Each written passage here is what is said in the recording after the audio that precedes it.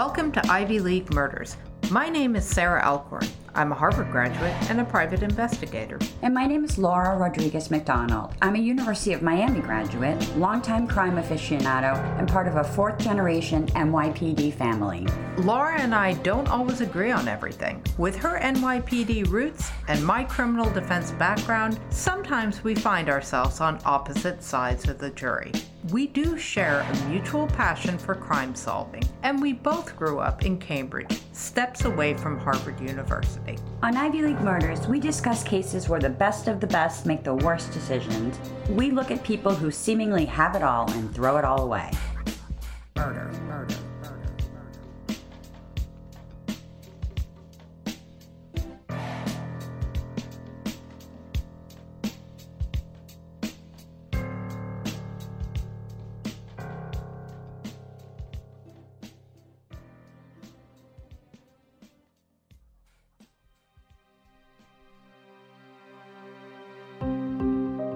Hey, Laura. Hey, Sarah. How's it going?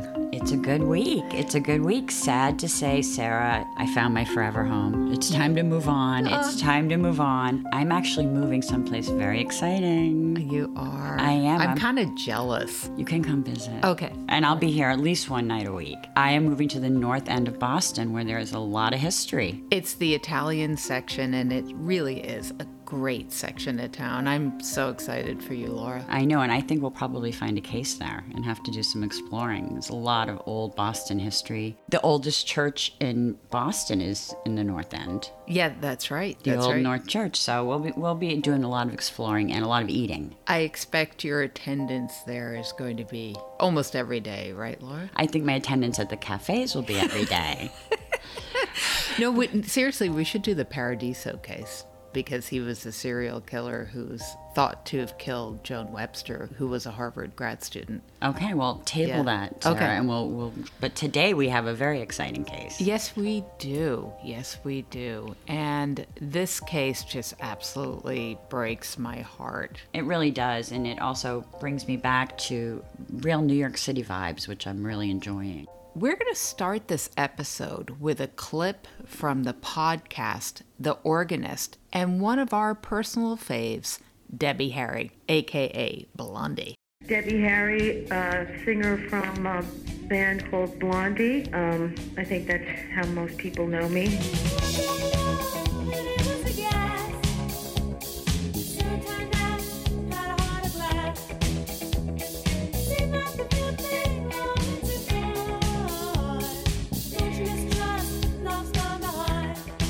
Probably like most of her students, it was sort of a referral from another singer, and I had been a huge fan of Diamante Galas. Diamante called Barbara Maier Gustern the baddest bitch in New York, which is saying a lot. That's saying a lot. Yeah. A lot of bad bitches in New York. During her career, Barbara taught everyone from cantors to Broadway stars to drag queens. In a word, Barbara was just super cool. Sarah, I mean, she just had me at, she wore leather pants and told dirty jokes in her 80s. Yeah. Everything I heard about her, I loved. Yeah, me too. And it was really fun deep diving in on her life, her career, how well respected she was as a vocal teacher, and she had also graduated from Columbia. Yeah, she had. And she was a performer before she was a teacher. That's right. So we actually got to hear her sing and learned a lot about her, and it was absolutely fascinating. Of blind rage, William Shakespeare wrote, "Come not between the dragon and his wrath."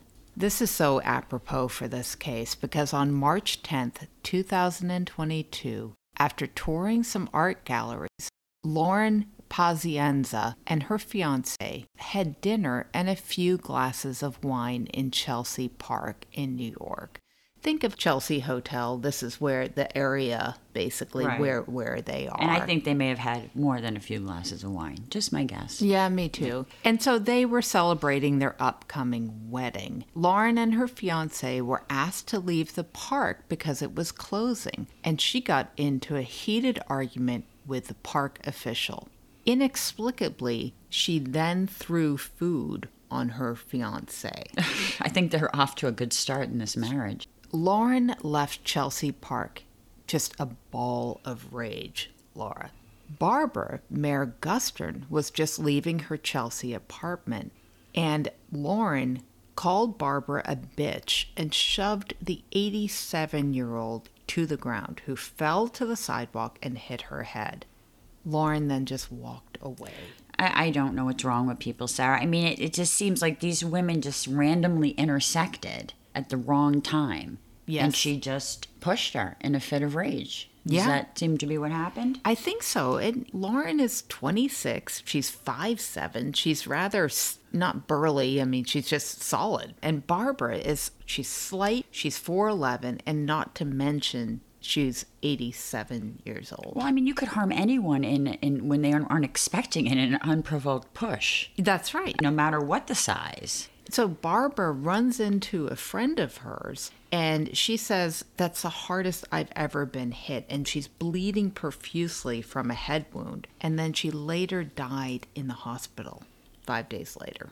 Absolutely tragic. And this was a pretty big case in the news in New York because it was so unprovoked, it appeared. It was so tragic and unexpected, and nobody could understand why. Yes. Again, Barbara was this famous voice coach. She'd gone to Columbia University. She was very well respected. And I think it became almost a case that showed this randomness of violence we're seeing nowadays, and people indicative of just this violent rage we are starting to see more and more, and it really upset people. So who is Lauren? Lauren is a scion to a cesspool fortune. And I can't help. It's funny. I know people have to make money in all different ways, but no, it's like a third generation, like number one in cesspools, whatever. No, I think they're number one in Suffolk County on Long Island. But she's not your typical criminal profile. She was an event planner. She was due to be married. And this, to me, what happened after Barbara got shoved to the ground, Lauren hangs around the area. I don't know what happened with that, but maybe she was scared. She didn't do anything to help. To me, there's no contrition in this. You've done this. I don't know if she called 911. I don't know. But Barbara basically describes her attacker, and then Lauren is caught on video. Well, we're speculating. This case is open, so a lot of this we're kind of having to do some guesswork at. There was tons of video on that street, we know. Yes, there was tons of video. That's not really speculative. It's not, and she's a fairly distinctive looking person. She has this bright red hair, but pretty quickly, the police narrow down on Lauren, who is scared. She admits it to her fiancé later that night. She deletes her social media. She deletes her social media. She leaves her phone at her aunt's house, and she sort of hides out at her parents' house. The police come and arrest her a couple of days later. She lawyered up right away. She has not said a word about this.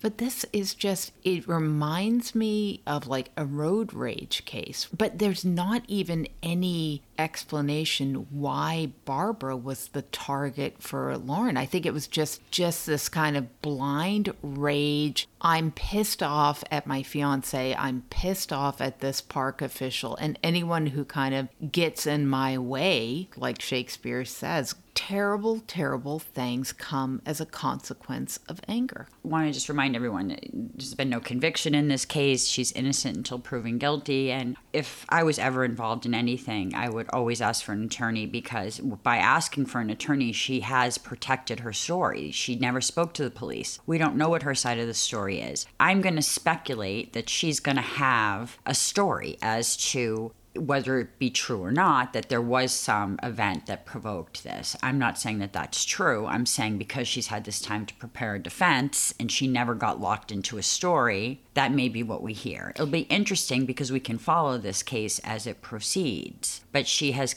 kept her mouth shut. She's probably going to have a top New York attorney. Yes. And I assume this will be a fairly high-profile case. But one of the things I wanted to talk about, Sarah, is one thing I noticed, and I myself am even guilty of, having followed this case, is there's so much focus on Lauren. And Lauren has the socialite, which I want to say Lauren was not a socialite. She went to some parties, but all these Lauren, where Lauren went to FIT, Lauren did this, Lauren did that, and we really seem to have lost Barbara in the mix. And I think it's a combination of often being a victim, but also really of her age. And I think when we lose younger victims, we look at all this potential of who they could be. But sadly enough, with an older victim, it's often kind of dismissed, like they lived a long life. And we, myself included, often don't look at the substance of their life. And that's what we're trying to do here. And what we're trying to do here. And as we do, I just see this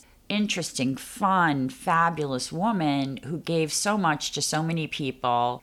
And I think I was telling you earlier, one of my favorite movies is Auntie Mame with Rosalind Russell. And to me, she was just kind of like edgy, hip, punk Auntie Mame. Kind of everyone's surrogate mom, aunt, edgy, funny, ahead of her times. Listen, she was still wearing leather pants into her 80s. You got to give Barbara some props. I mean, she was just cool. She was cool. And I mean, we listened to a lot of tributes to Barbara from when this is from 2015. And when she was alive, people talking about how fabulous she was. And these were edgy, Lower East Side, punk and alternative musicians and performers, performance artists.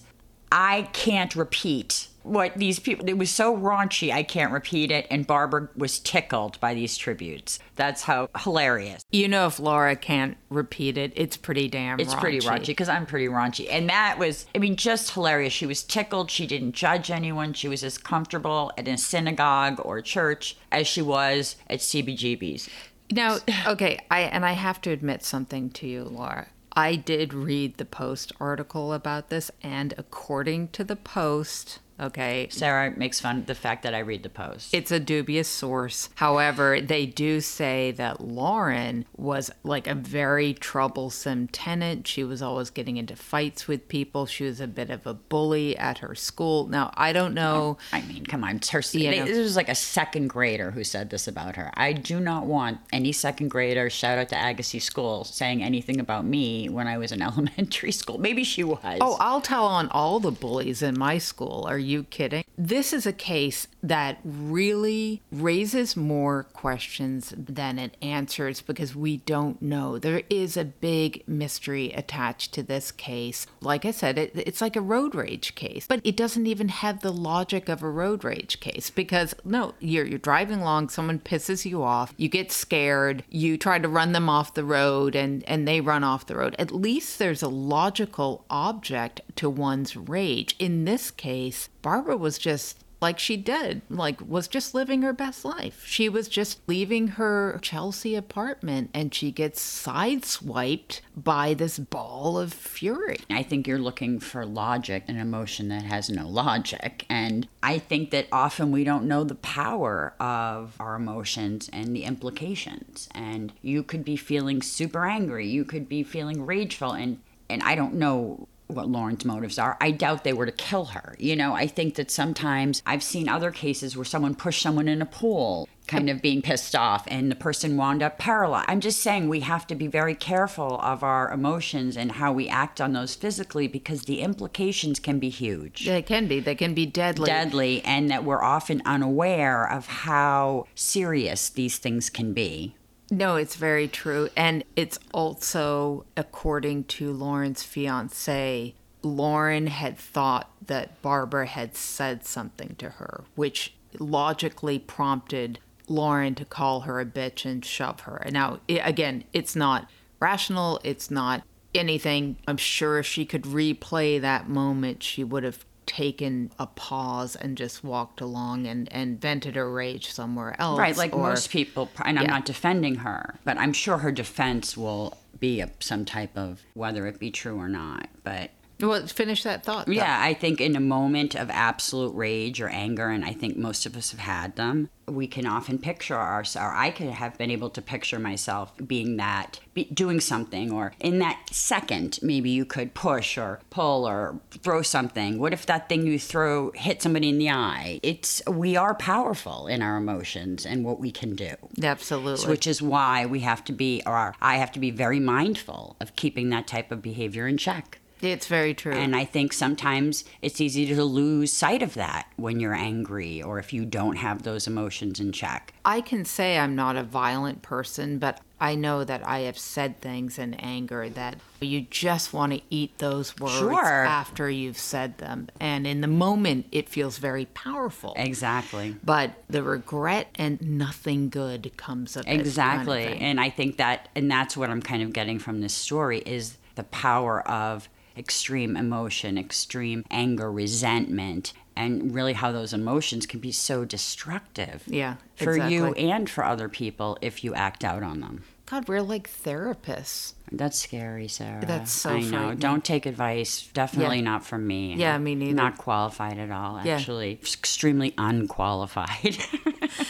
But it is fascinating in these cases to really look at how these kind of in a weird way, 7 deadly sins. And anger is definitely one of them. And I think it's interesting to separate these criminals and make them so different. But when you take them back and humanize it and see your own ability to get angry or to act out, maybe it's verbally. Yes. But just the fact that we all do have, as you said, we all do possess these 7 deadly sins. And we can, maybe it's not to these extremes, but it's there. Well, Shakespeare was definitely fascinated with it. I'm getting a lot more fascinated with it the more, because we've seen that, the Ivy League money, degrees, none of this stuff makes any difference. It's always the same stuff, right? We see the same things week after week. That's right. So that's our episode. So we kept it short but sweet. We are kicking off a new season. We want to remind everyone that we have a Patreon, which we often forget to mention, but we do have it, and we would really appreciate any contributions, no matter how small, and we appreciate so much all the people who do contribute to us. And leave us a good review if you enjoyed this episode. Yes, and tell your friends and family. This week, we want to tell everybody we have kicked off our TikTok, and we are so excited about it. And we need to give a special shout out to Dawn Charles, who is now our TikTok creator, and she is amazing. Amazing. Beyond amazing. So please check us out on TikTok, become a subscriber. We really appreciate it. And also wanted to really thank our wonderful researcher, Nate, for finding this case in the first place. You are fantastic. And finding cases constantly. Constantly. Amazing us all the time. Murder.